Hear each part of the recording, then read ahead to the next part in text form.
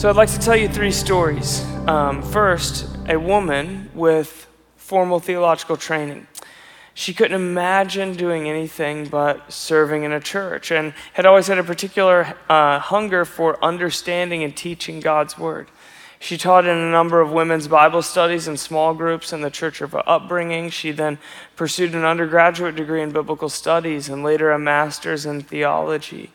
Returning to the denomination of her youth, she was then hired for a part-time position, primarily administrative. She was allowed to formally teach a women's small group class on Sunday mornings. Over time, she assisted in the teaching of the youth ministry as well, but always in a small group structure, never formally from the stage. The one time that she was invited to share a reflection on Mary during the Christmas Eve service, the lead pastor and her husband jointly stood on stage with her as she taught to lend a proper authority to her 5-minute biblical reflection in a room that was comprised of both men and women. She eventually became a full-time mom to 3 incredible children. She never served in a church-sanctioned pastoral role, nor had she ever heard a woman formally preach in a worship gathering prior to coming to Bridgetown. Second story. A couple, retired pastors, a husband and a wife, who led a church for 40 years. They went through the disorientation of moving from leading a church to participating in a church. They became visitors at various churches in the very city that they had pastored a congregation for the majority of their lives, a process that discomforted, humbled, and probably in the end matured them. Eventually, months into that search, they finally found a safe home here at Bridgetown, and this couple holds to a very generous hierarchical position.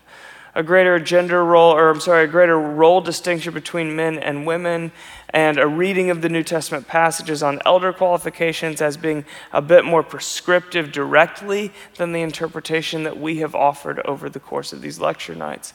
Faithfully holding to a belief that men and women are equally gifted by the Holy Spirit and are commissioned as ministers of the gospel, that men and women can and should lead together within the church, serving and directing and pastoring and teaching, but in their view, there is a biblical distinction in the Imago Dei, sovereignly placed within men and women in the beginning, that is instructive for the role of elder in the local church, limiting that role by God's divine design to men exclusively. And they arrived at that conviction through their own thorough biblical study and taught it and operated within a structure ordered by it for the whole of their pastoral lives. Third story, a young man, late 20s, works in software engineering. His company recently did a full culture audit and determined that there were a couple of blind spots in the integrity between the way that men and women were treated in the workplace. And then in the conversations that followed, particularly with his female colleagues, as he learned about the speed bumps in their experience compared to his own, he became incredibly put off toward the company executives who had perpetuated such a culture. Then came an announcement from his local church on a committee for defining a biblical position on women and eldership. Now, prior to this announcement, he had no idea that there was some theological disagreement between churches and traditions on elder qualifications. To be honest, he knew very little about biblical church structure or about Bridgetown's church structure, and he grimaced at the fact that a conversation even needed to be had on such a topic. Shouldn't the church be ahead of the marketplace when it comes to the empowerment of women? And this makes it sound like not only are we not ahead, but we're behind the times. Now, all three of those stories are entirely fictional. If you think I'm talking about you, I'm not. Not on purpose, at least. They are fictional caricatures of experiences that I imagine various individuals in this room have had over the course of this 6+ month process, and chiefly over the course of these last couple of weeks. To this point, the written statement that we released and the lectures that I've taught have centered entirely and exclusively on biblical interpretation. What does the scripture teach? And that is very much on purpose. This process has been very simply about our unchanging belief that the biblical story, every syllable on every page, is true, authoritative, and it's good news. So I've done my very best to interact deeply and accessibly and honestly with Scripture related to the topic of women in eldership, and to do so in front of you. And now, as we conclude, we must acknowledge that we are human beings with a mind, will, and emotions. And that as a human being, there is no such thing as interacting with a topic that touches on identity and conviction exclusively intellectually. There are a range of experiences represented in this room right now and more broadly in our full congregation. I mean, just to return to the three caricatures that I painted, the woman with pastoral ambitions and longings who was never or only ever handed one side of the biblical interpretation may suddenly feel grieved, sad or angry or robbed of what could have been as she hears these teachings. And that married couple with pastoral experience who have done a similar depth of study to what I've presented and who faithfully love and serve this church community may suddenly find themselves squirming a little bit in the very church that finally began to feel like home. And the young man reading this topic according to the shaky ground of the cultural narrative rather than the sure foundation of the biblical story may have many thoughts to add that lack a common foundation to actually work and build from. And the church should be a people that diverse and more. There should be a complex web of life experiences and backgrounds and stories all coming together because we have Jesus in common, one Lord, one faith, and one baptism. That's what binds us together. That's what makes us the church. And even when a process of complex biblical interpretation is done honestly and clearly and healthily, it still has the potential to awaken dormant threats within a healthy church. So let me just say this exactly like I mean it. We will come out of this process more or less mature as a body. And in this final lecture, that's what I'd like to address. The threats and invitations that lie before us as we move forward from here. I'm going to name the threats, and then Gavin and Bethany are going to follow me with concurrent invitations. So what are the threats? Simply naming threats that could grow into sin is one of the most powerful tactics that we can take against the work of the deceiver, both in our personal lives and in a community. Ephesians chapter 5 says, have nothing to do with fruitless deeds of darkness, rather expose them. And it goes on to explain that what is exposed by God's light then becomes a light. God can take the enemy's threats, exposed, and then use those very threats to beautify the church. When we name threats, temptations, and even sins to God, we bring them into the light in the language of 1 John, which weakens the power of sin and calls on the power of grace. So let's name the threats that are suddenly exposed within our church, weakening their power by God's light. First threat, that you would process your subjective experience without sensitivity to theological diversity. One of the well-intended but destructive things that could happen in the coming weeks is that one person would process their experience with this topic with the assumption that we're all on the same page. I'm naming the diversity of life experiences and biblical interpretations that we bring into this topic to remind you of the beautiful diversity of the community that you are in. We selected a lecture night format to share this information very intentionally. This is not a community guide for discussion around the table, because to return to the three examples I opened with, the woman with a very direct and painful emotional experience with this topic, and the married couple with a thoughtful but different biblical interpretation, and the person more informed by a cultural than a biblical narrative will all process these teachings personally, uniquely, and at different paces. So to share my own take or my own experience in the midst of my processing, without sensitivity to the fact that I'm sharing with others who may be carrying very different thoughts or emotions than me, both projects my experience onto another and potentially deters that own person's processing with the Lord. The woman with a direct, painful, emotional experience likely has one type of work to do in her inner life, her past, and her story. And the married couple with a thoughtful but differing biblical interpretation shouldn't necessarily be expected to hear a few lectures or read a written statement and then reform a belief that they held for decades on a topic wrestled over for centuries. And the person more informed by a cultural than a biblical narrative has a completely different kind of work to do to become steeped in the biblical story and begin to build on a sure foundation. Second threat, create community out of shared pain or disagreement. A second temptation is to find those whose stories or perspectives match our own and then form a small coup out of our pain or disagreement. When someone else has a shared experienced pain like I have, the potential for great comfort is then offered in that friendship. When someone thinks like I do, the potential for dialogue to refine us both is all of a sudden on the table.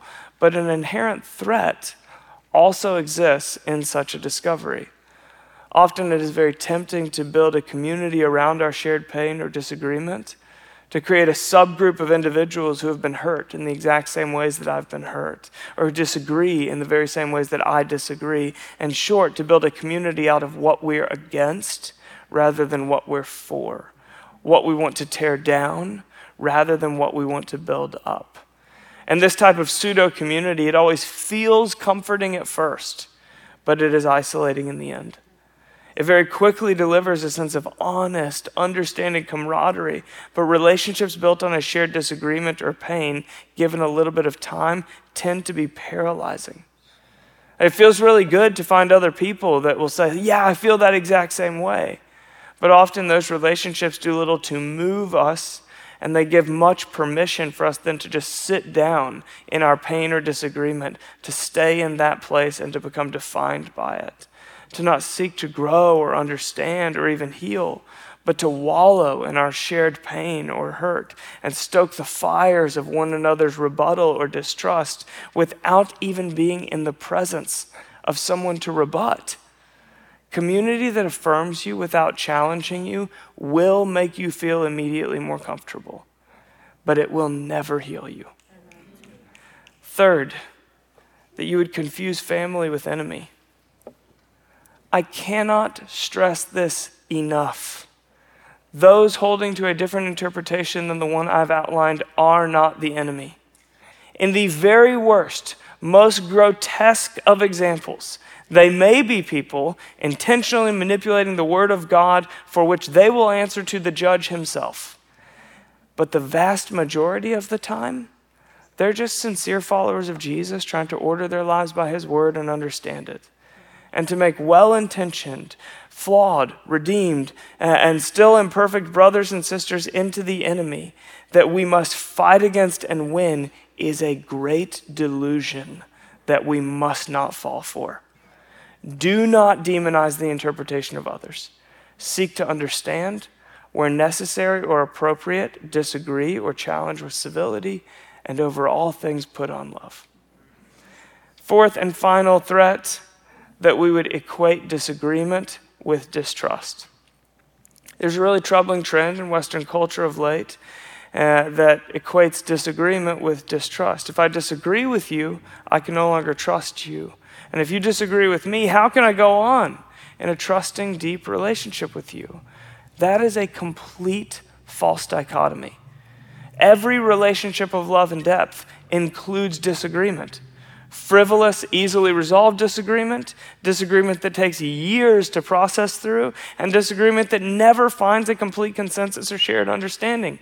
Resilient trust is built on belief in and experience with someone's character, not in agreement with everything that they think.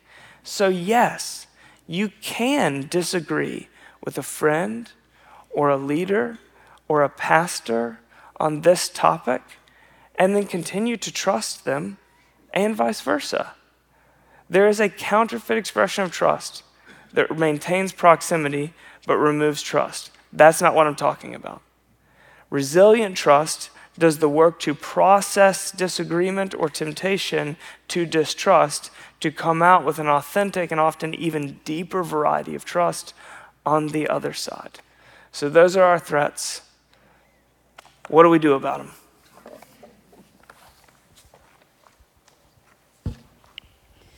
So Tyler has expressed the pastoral implications of each of these threats. And so what Gavin and I now want to do is offer biblically practical alternatives to guard against these threats and hopefully move us towards unity. And I'll take the first two, he'll take the second two. Now, threat number one that Tyler mentioned was processing your subjective experience without sensitivity to theological diversity.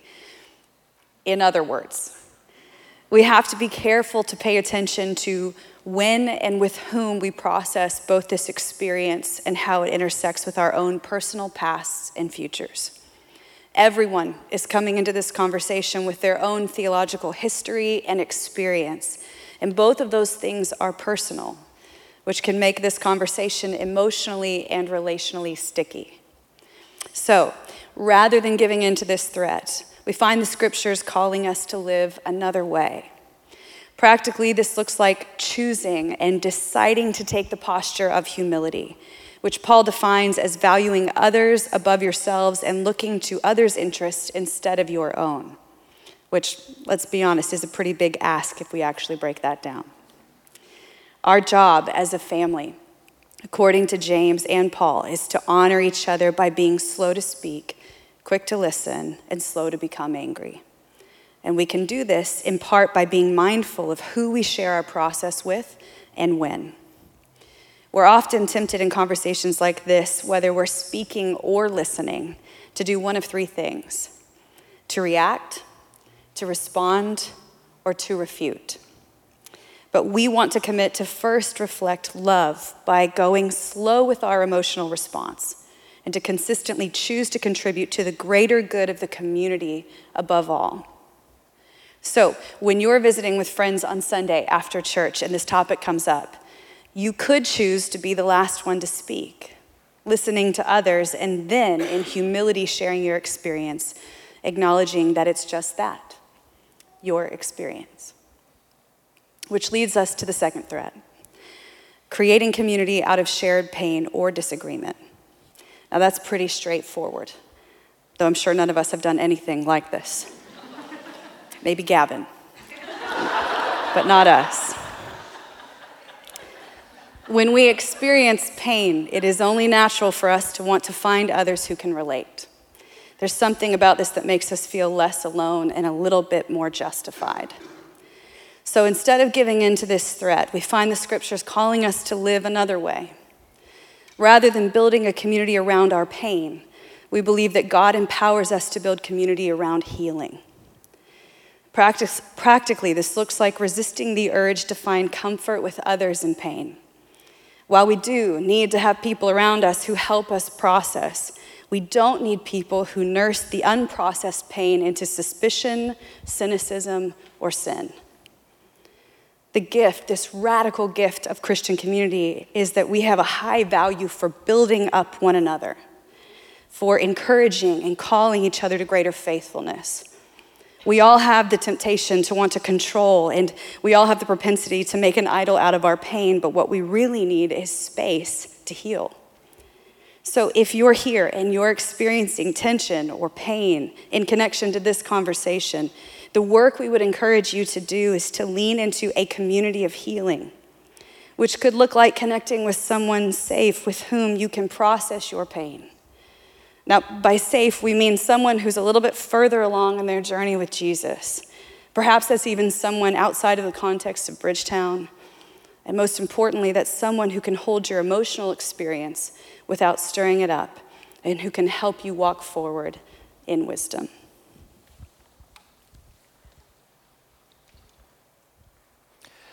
The third threat is to confuse family with enemy.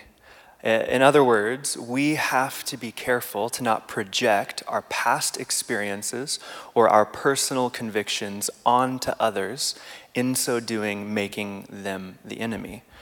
Because when we do this, we are not able to honestly see them or to listen to them or to understand where they're coming from. From the beginning, the Bible has been really clear about the tactics of the enemy. Satan, the real enemy, wants us to objectify other people and to blame them instead of him for the pain that we're experiencing.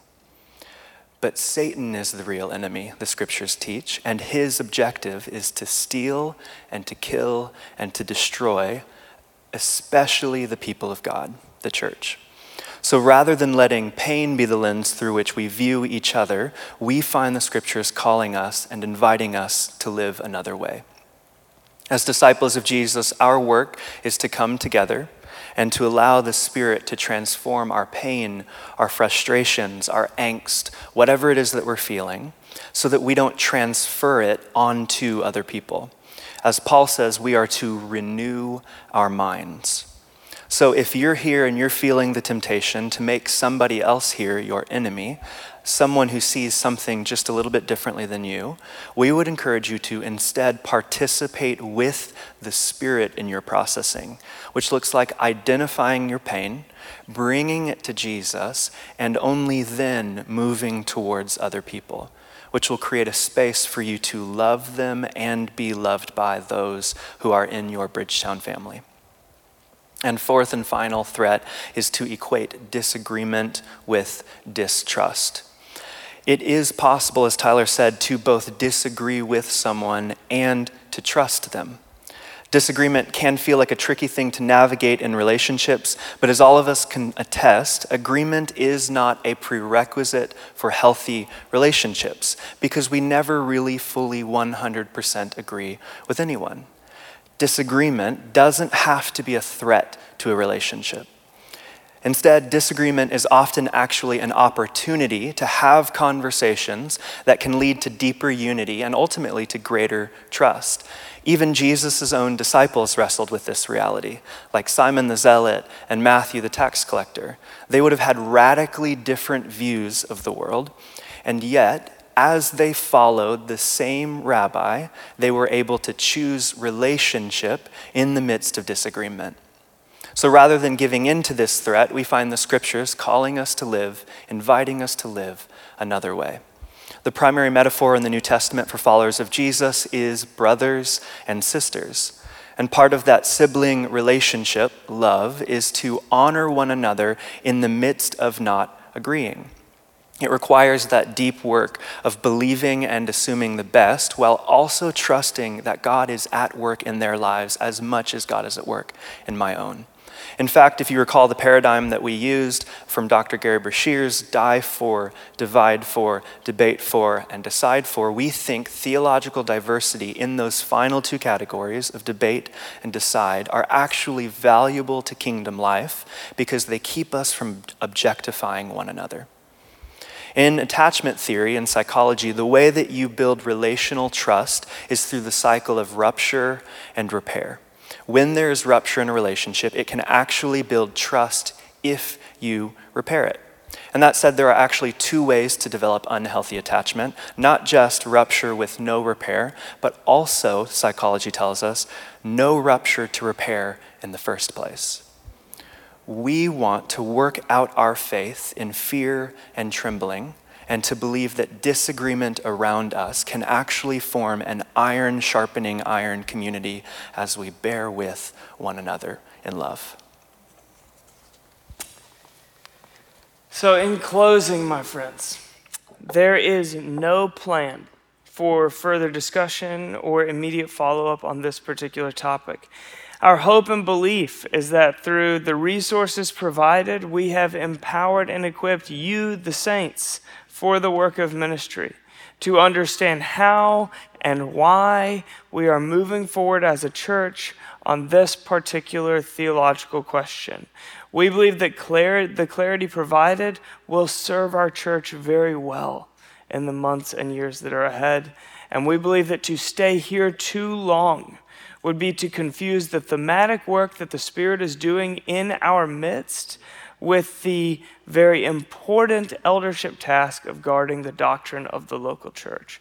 We've done our best to do the latter faithfully, honestly, and transparently, and we will continue to do our best to give the whole of our lives to the former. So in closing, in Portland as it is in heaven, that is our vision. Practicing the way of Jesus together in Portland, that is our mission. Be with Jesus, become like Jesus, do what Jesus did. That's how we live it out. None of that's changing. Let's keep the main thing the main thing. Let's navigate the tension of healthy disagreement at a healthy pace, and let's keep going.